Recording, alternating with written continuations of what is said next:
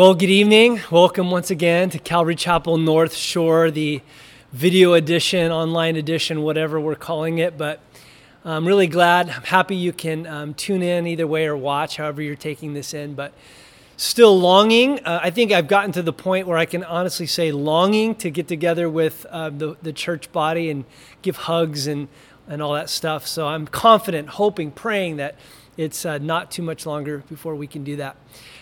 So tonight I'm going to take us to the book of Daniel. So Daniel chapter 9. If you have a Bible with you, go ahead and grab it and turn there at this time. I'll give you a couple seconds. We're not going to do the entire chapter. I'm going to just go to about verse 19.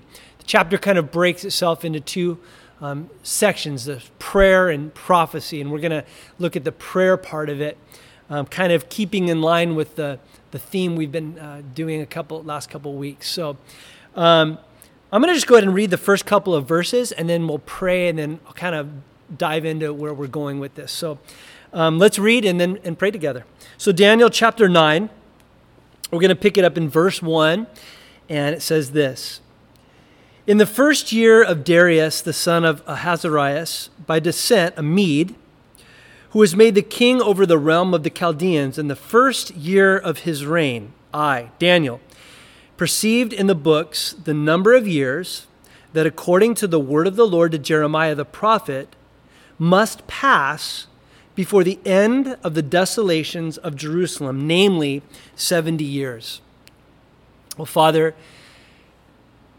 it's always such an honor to open the scriptures and just very aware right now, Lord, unless your Holy Spirit really just lifts the words off the page, Lord, we're left to ourselves to figure this out, and we just can't. We just need your Spirit. And Father, I pray that you would speak to us tonight. Lord, you'd bring out those things you've been laying on my heart. Lord, that it would be Jesus honoring, and God, that it would be inspiring, and it would just cause us to want to press in to know you more and to pray. When it's all said and done. In Jesus' name, amen. Amen.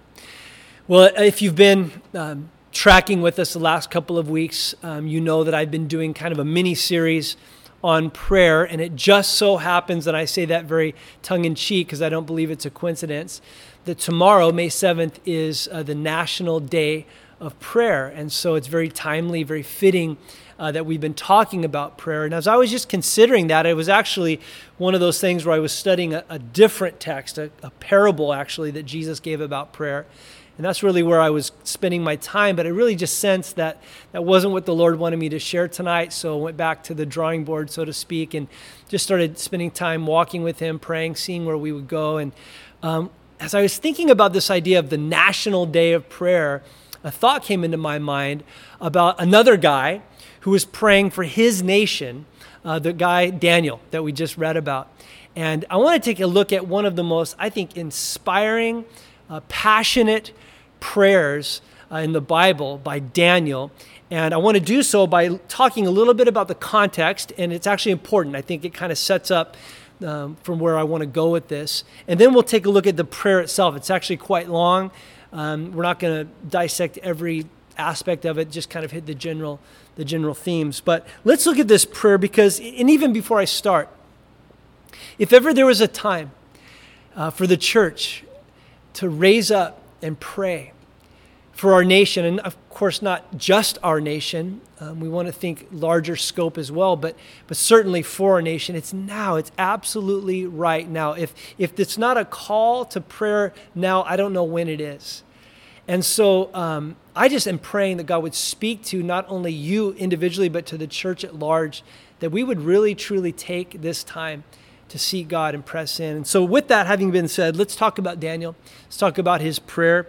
What set all of this up? First of all, I want you just to note a couple of things. And again, not to bore you with details, but it does set the stage. It says this, in the first year of Darius, the son of Ahasuerus, by descent a Mede, who was king over the realm of the Chaldeans in the first year of his reign. So I want to just point out the time marker here. What we're dealing with is the first year of this guy, Darius, and there's a little bit of debate on who exactly that is, maybe Cyrus, we're not sure, but the point is, it's the first year of his reign, and the time frame is when the Persian or the Medo-Persian Empire took over the Babylonian Empire. Now, what's significant about that is the Babylonians were the ones that invaded Israel and took the Israelites, specifically the southern kingdom, Judah, captive. And so we know that happened in about 605 BC. We'll talk about that in a second. And if this is the first year of his reign, the guys who study these things put this right at about 539 BC as the Medes or the Persians take over the kingdom from Babylonians. Now, keep that in mind. So then it says this, I, Daniel, perceived in the books the number of years that according to the word of the Lord by Jeremiah the prophet, that must come before the end of the desolations of Jerusalem, namely 70 years. What in the world is he talking about? See, this is fascinating. Daniel at this point is in his 80s. He was probably about 17 years old in 605 BC when Nebuchadnezzar rushed into the southern kingdom of Israel, Judah, and took captive, you might remember this from reading your Old Testament, took captive the children of Israel. And he took, Daniel and Shadrach, Meshach, and Abednego. Those weren't their original names, actually. But he took this whole contingency of Jewish men and young men and, the healthy and the strong. Eventually, as time goes on in these couple of different waves of invasion, Nebuchadnezzar absolutely destroys the temple, lays waste to the city of Jerusalem. But my point is that Daniel was one of those first guys that was taken. He was trained up in the ways of the Babylonians. He was kind of groomed to be in the palace service. And it becomes this incredible man of God. At this stage, here's what we learn. He's reading the book of Jeremiah. And Jeremiah had prophesied, and he was alive some 40-some years before Daniel. But the point is he's reading this prophecy by Jeremiah that was talking about how because of the sin of Judah, the sin of Israel, God was going to punish them and judge them by sending the Babylonians. And that the Babylonians would take them captive and displace them into the land of Babylon for 70 years. But after 70 years, God would revisit them and bless them and restore them and put them back into the land. And I actually want to read to you, if I can find it here real quickly, from Jeremiah chapter 25 in about verse 12, if I remember correctly. I'll actually start in verse 11, Jeremiah 25:11.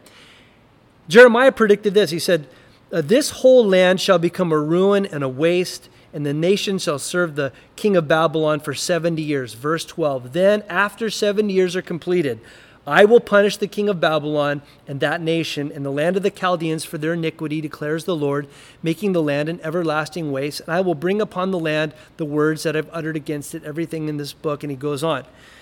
The point is that Jeremiah prophesied that the nation would be invaded, taken captive. 70 years later, they would be set free. Also, if you want to look up Jeremiah 29, verse 10, he mentions the same exact thing. Here's my point. Daniel, who was taken captive at 17, realizes as he's reading that book, the book of Jeremiah, that the time has elapsed. It's now 539, as I said, BC. That's 66 years.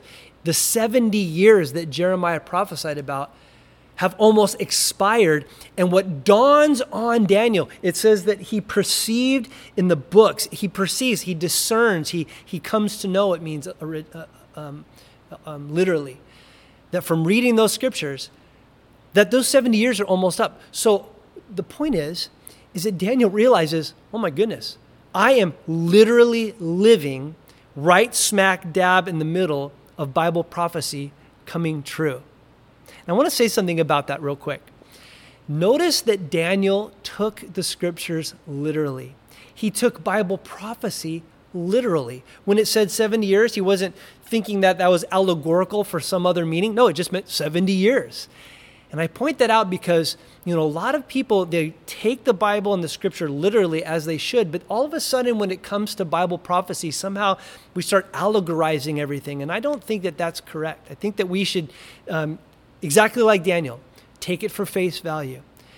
And the point is this, is that as Daniel, track with me, Daniel is reading those scriptures, he's doing the math, and the light bulb goes on. He says, oh my goodness, I'm at the end of that 70-year period. In other words, I'm about to see God fulfill a prophecy. Now, in his case, it's to bring Israel back into the land. And that is going to, as we'll see in a moment, stir him, drive him to passionately seek God and pray. Now, you probably see where I'm going with this. You see, as we're currently in this crazy, unprecedented time in our world globally, a lot of people are saying, well, does this have anything to do with Bible prophecy? And I would say this, it has everything to do with Bible prophecy.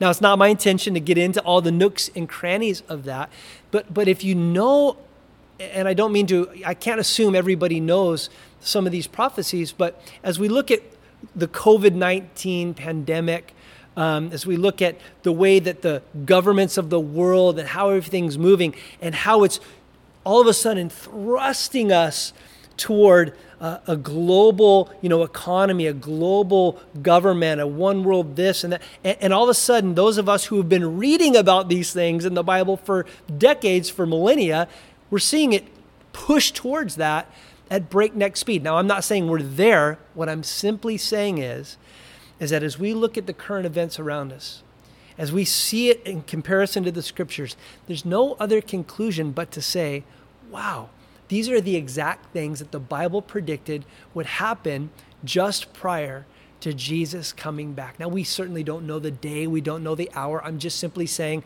that the signs of the times, the birth pangs, as Jesus put it, are coming in strong and hard. And I told my wife the other day, I said, I feel like we're in a hard labor right now, that the Lord is ramping things up and his return is near. Again, not date setting or anything like that. I'm just saying, to me, it's obvious. And in a way, I feel like Daniel. I feel like the church should feel like Daniel, that we, as we read the scriptures and we compare it to what's happening in our world, at the very least be able to say, we are living smack dab in the middle of Bible prophecy happening right before our eyes. Now, what should be our reaction to that? And quite frankly, there's some good reactions and there's some bad reactions. And it's not my intention to get into every reaction, but one thing I know for sure that this should be doing for us, and it's exactly what Daniel does, it drove him to pray.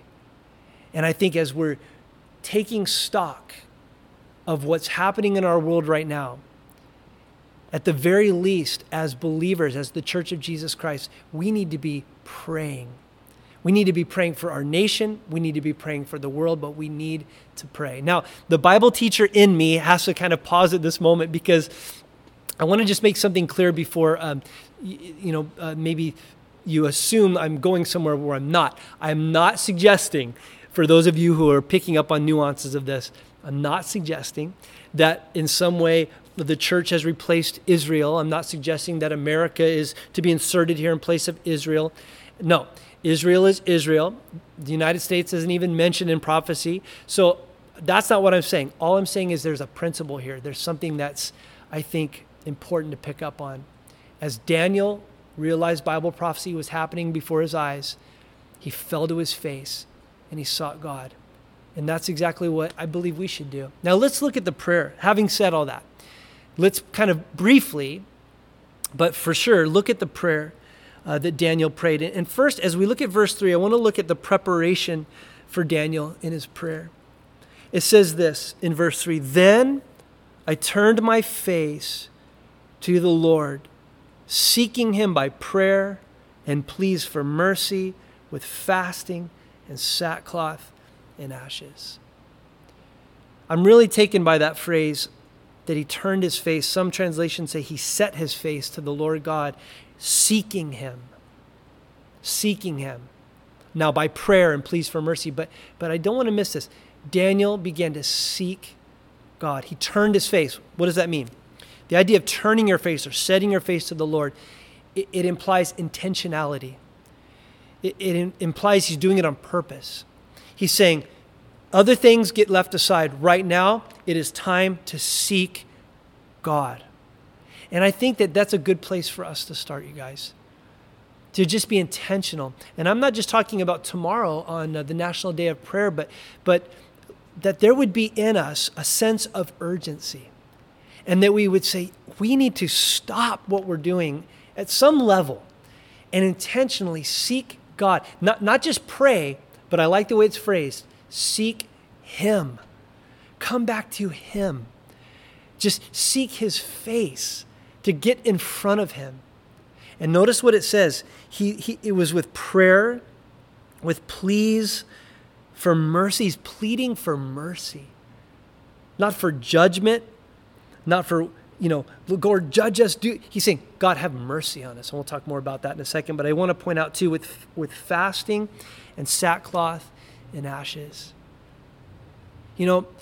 Fasting and wearing sackcloth, and I've never worn sackcloth. I've done, potato race. What do they call those? Potato sack races, where you get in a burlap sack. Is about as close as I've gotten to putting on burlap. But that's the idea. Imagine just putting a burlap shirt on and ashes on your head or whatever. Fasting. What was the deal with that? Those were outward signs of inward mourning. Those were outward signs of affliction, but it was really to reflect what was going on the inside. And what Daniel is saying is, I'm putting aside food. I'm putting aside my comfort. I'm setting my face towards God. I am mourning. I am afflicting myself. And not that, if we afflict ourselves, God hears us more, but it really reflects the posture of Daniel's heart. He's broken. He realizes something. Now, as we go through this, I think that what he realizes becomes more evident, and we'll get to that. But just notice that for now. A very intentional posture, putting aside food, afflicting his soul, just getting on his face before God with passion. And this is what he prays. It starts in verse 4. It says, "And I prayed to the Lord my God, making confession, saying, O Lord, the great and awesome God, who keeps covenant and steadfast love with those who love him and keep his commandments, we have sinned and done wrong and acted wickedly and rebelled, turning aside from your commandments and rules. We have not listened to your servants, the prophets, who spoke in your name to our kings, our princes, our fathers, to all the people of the land." Let me just pause there for a minute. Just notice that it says he began to make confession. And he says, Father, oh Lord God Almighty. He just calls out to Almighty God and says, I confess to you, we have sinned. We have rebelled. We have turned aside from your rules. We've just gone completely against everything you said what was right. Here's what I love about this prayer from Daniel. I want you to notice that little word that is so, I think, telling. In verse 5, he says, we have done these things. Now, if you read about Daniel, it's very hard to find anything in his story, in the book of Daniel, that hints at anything wrong that he ever did. Now, I'm not saying he wasn't a sinner. Of course he was. But guys, he wasn't the one living in full disobedience. He wasn't the one, throwing God's word aside and just living for himself. But I love the fact, listen, that he includes himself. He doesn't say, my people, those people, it wasn't me, God, it was them. He just throws himself in there and says, Lord, we have done this. We have sinned. And it really just reveals a humility of his heart. And he just lumps himself in, and as if he's saying, I'm so sorry, God, for the way we've acted. It's shameful. In fact, that's exactly what he's saying in the next couple of verses. Notice this. He says, I think it's in verse 6. No, excuse me. Picking it up in verse 7. He says, to you, O Lord, belongs righteousness, but to us open shame, as at this day to the men of Judah, to the inhabitants of Jerusalem, and to all of Israel, those who are near and those who are far away, in all the lands to which you have driven them, because of the treachery that they have committed against you. To us, O Lord, belongs open shame. To our kings, our princes, to our fathers, because we, there it is, including himself, we have sinned against you. Now let's, again, I'll pause there. He basically says, you are righteous. To you belongs righteousness. Everything you say, everything you do, it's all right. We are the ones who have sinned against you. And he says, and it's our shame. He was ashamed. He says, basically saying, shame on us, God, for the way as a nation we've acted and we've treated you. It was interesting. I was thinking about this earlier today. A few years ago, when I was living in Oregon, right before I moved out of Oregon, the legislation came down where they legalized marijuana. And it didn't take long to where there was more marijuana shops than coffee shops in the little town that I was living in. But I can remember when, I kind of read the news that, recreational marijuana was legalized, and there was just something that hit me. And I was just praying. I was like, Lord, and something came out of my mouth that kind of surprised me. I said something like this. I was like, Lord, I'm sorry. I'm just sorry for what we've done. And I'm not trying to be the hero of my own story. I just found myself kind of praying like Daniel, like, Lord, I'm sorry. I'm ashamed of what we're doing as a nation, calling right wrong and wrong right. And the point is that when I look at America, when I look at our nation, we have been so blessed. We have been so blessed as a nation. I'm a patriot. I love this nation, and as critical as we can be sometimes about what's going on, I love this nation. It's clear that God blessed us so much. But guys, we have turned away from the Lord. We have disobeyed God. We have squandered so much of the blessings that he's given us.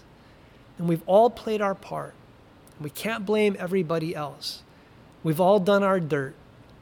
And we've all got to, I think, kind of take a page out of Daniel's notebook here and just take some responsibility. See, as we're praying for our nation, I think it starts with the church. I think as the church, we need to just say, God, I'm sorry. I'm sorry for the way we've treated so lightly your word, and we've been complicit with so much of the sin that's just run rampant in our nation. And we're pretty good at pointing fingers at everybody else sometimes, if we're honest. I think it's healthier to just start with ourselves and just say, Lord, we're sorry, and humble ourselves and approach God on the basis of mercy. In fact, look what he says next. He says, see if I can find where I left off. Verse 11, he says, all of Israel has transgressed and refused to obey your voice. Actually, let me back up a little bit. Verse 9, that's where I left off. He says, to the Lord our God belongs mercy. Listen to this. Forgiveness, for we have rebelled against him, and we've not obeyed the voice of our God by walking in his laws, which he has set before us by his servants, the prophets. All of Israel has transgressed the law and turned aside, refusing to obey your voice. And the curse and the oath that are written in the law of Moses, the servant of God, have been poured out upon us because we have sinned against him. Before I move on, again, I just want to point out, he says, but there's forgiveness with you, God. There's mercy with you, God. And eventually I want to end on that, guys. That as Daniel is just humbly confessing sin, he recognizes, God, with you, there's forgiveness and there's mercy. But note his approach. It's humility, and it's confession, and it's repentance. Well, then he goes on. Now, this is interesting to me, and it's kind of zeroing in on what I really felt like God spoke to my heart about. In verse 12, he says, he has confirmed his words, which he spoke against us, against our rulers who ruled us, by bringing upon us a great calamity. Listen, for under the whole heaven, there's not been done anything like what has been done against Jerusalem. Now, listen to verse 13. As it is written in the law of Moses, all of this calamity has come upon us. Yet we have not entreated the favor of the Lord our God, turning from our iniquities and gaining insight by your truth. I'm going to keep going for a moment.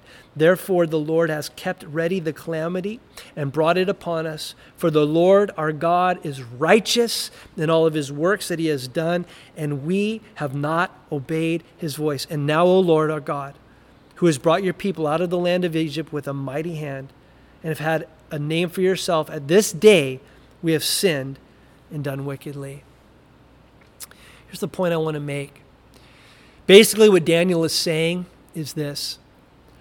In his context, all this calamity, us being exiled into Babylon, ripped out of our homeland, judged, all these horrible things that have come down on us. What is Daniel saying? It only just proves that you're true to your word. You see, in the Old Testament law, in Leviticus 26 and Deuteronomy chapter 28, I was going to read some of those. I'll just let you kind of research that on your own. Basically, what it says is this. God gives them forewarning. He says, look, if you obey me, follow my ways, it's going to go well for you. But if you disobey me and continue to disobey me and continue to disobey me, these are some of the things that are going to come down the pike. He told them beforehand that this is what would happen if you didn't walk in my ways. And so what Daniel is just simply saying is, your word is true. You were true to your word because we disobeyed. We didn't do what you told us to do. And so because of that, we're experiencing all this calamity. Now, this is the kicker. Listen to this. This really grabbed my heart this morning as I read it. He says, verse 13, let me read it again if you don't mind. As it is written in the law of Moses, all this calamity has come down on us. Yet, listen, we have not entreated the favor or the mercy or the grace of the Lord our God, turning from our iniquities and gaining insight by your truth. Later he says, we have sinned and we have done wickedly. Actually read before that. He talks about how you brought us up out of Egypt, but we've sinned and done wickedly. Here's the point. I believe what he's referring to in verse 13 is he says, all this stuff is come upon us because we deserve it. But up to this point, God, we haven't owned it. We haven't repented. We haven't acknowledged that it wasn't just bad luck or this or that or, an enemy that came against us. We are responsible for this junk that's coming upon us. I'm not suggesting, by the way, please don't draw any hard lines here. I'm not suggesting that COVID-19 and all this is some direct judgment for God. In fact, if you want my opinion, I'll give you my opinion. I don't think it is at all. I think God's judgment is certainly coming. But the point I'm just simply trying to make is that in their case, they knew it was directly from God. And they'd been in Babylon for 70 years. And it seems like Daniel's saying, and yet we still haven't completely owned and confessed that it's our sin that brought this upon us. As we go into the National Day of Prayer tomorrow, how should we pray? How should we pray for America, our nation, for us as individuals? Should we pray that COVID-19 goes away? Absolutely. Should we pray for our economy to get driven again? Yes, certainly. That's a great prayer. Should we pray that our freedoms and the restrictions, should be taken off and those freedoms be restored and all of the? Yes, those are great things to pray for. What concerns me is that what good is it if all that stuff gets instated and COVID goes away and business is booming again, and we go back to the way it was and things are quote unquote normal again? What good is it if we missed what God is trying to do? And that is, I believe, get our attention and bring us to a place of repentance. I don't want us to go through hard times as a nation. That's not my heart. But many of us for a long time have been praying for revival. And I don't think any of us could have guessed that God would maybe want to do it through such a hard trial as this. But my fear is that if we don't turn to God now, our hearts are going to get hardened. And I guess I'm just imploring you, and really myself, absolutely pray about all those things that are important things. But maybe the most important prayer we could pray is just a humble broken prayer of confession and just asking God straight out just to have mercy on us. No excuses, no promises. Just calling it like it is. We're a mess, God. And the church is a mess. And we need to come back to you. And you can look at that as at the macro and the micro. You can look at it on the big church at large, and you can look at that at your local church, and you can take that right into your own family and into your own heart. And just say, Lord, have mercy. Let's finish up because the rest of the prayer is too good to bypass. He says in verse 16, O Lord, according to your righteous acts, let your anger and your wrath turn away from your city, Jerusalem, your holy hill, because of our sin and the iniquity of our fathers. Jerusalem and your people have become a byword among all who are around us. Verse 17, now therefore, listen to this great conclusion. Now therefore, O our God, listen to the prayer of your servant and to his pleas for mercy. And for your own sake, and how important that is, that we're praying for his sake. What does that mean? For his glory. It's not about our comfort and our economy and our goodness. And it ultimately has to be about his glory. For your own sake, O Lord, make your face to shine upon your sanctuary, which is desolate. Oh my God, incline your ear and hear. Open your eyes and see our desolations and the city that is called by your name. Listen, for we do not present our plea before you because of our righteousness, but because of your great mercy. O Lord, hear. O Lord, forgive. O Lord, pay attention and act. Delay not for your own sake, O my God, and because your city and your people are called by your name. I love the fact that Daniel is appealing to God on the basis of his mercy, not on the basis of something that he felt they deserved. And guys, can I just remind us of something, and this may come as a shock to us as Western, Americans. God doesn't owe us a single thing except judgment. That's what we deserve. As we come to pray in this season,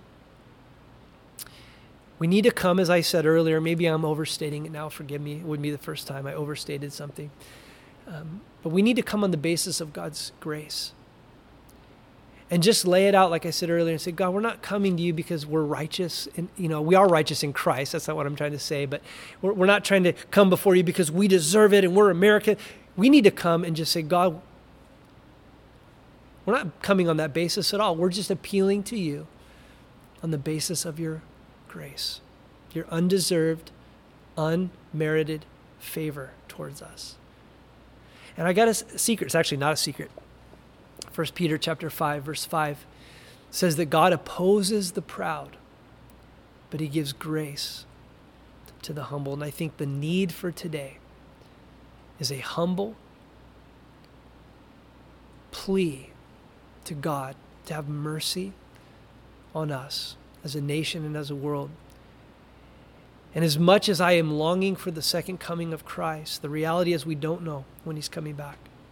And there are many, many, many, many who need to hear the good news of Jesus Christ. And what the need of the day is for the church to be revived. And so I think it starts here.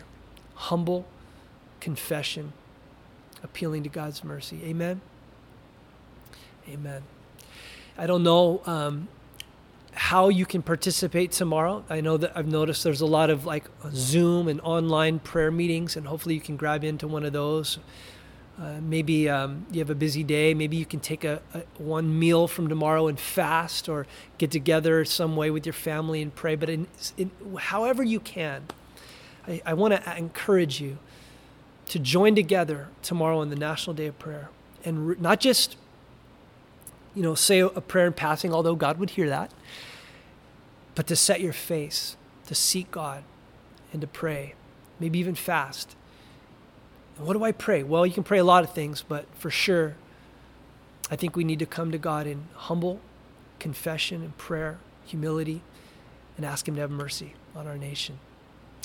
Amen? Why don't we go to prayer right now? Would you join me right where you're sitting? If you're driving, keep your eyes open. But let's pray together. It's pretty hard, Father, to follow up on a prayer like Daniel's. But everything that he prayed, Father, in his context, at his time, Lord, we kind of echo that for our context at this time. But we need you. We have sinned, Father, as a nation, as a church. You've been so good to us. You've rescued us. As a nation, you've been good to us. You've blessed us. And Father, we confess we've called right wrong and wrong right, and we've turned our back on you. Even in the church, so many, Lord, have turned their back. Lord, we have watered down your word. We have capitulated to the tendencies and the ways of the world. So many things to talk about, but Lord, right now we just simply say, have mercy on us. Have mercy. We've sinned, and we pray that you would forgive us and that you'd humble us. And we just pray for grace. Father, we pray for grace upon our families, upon the church, upon our nation. We do pray you would eradicate COVID. We pray that you would bless the economy. We pray you would just bring things back to a place of quote-unquote normalcy. But Lord, may we not go back to normal. Lord, may we change on the inside. And may we seek you like we've never sought you before. And would you, Lord, revive your church.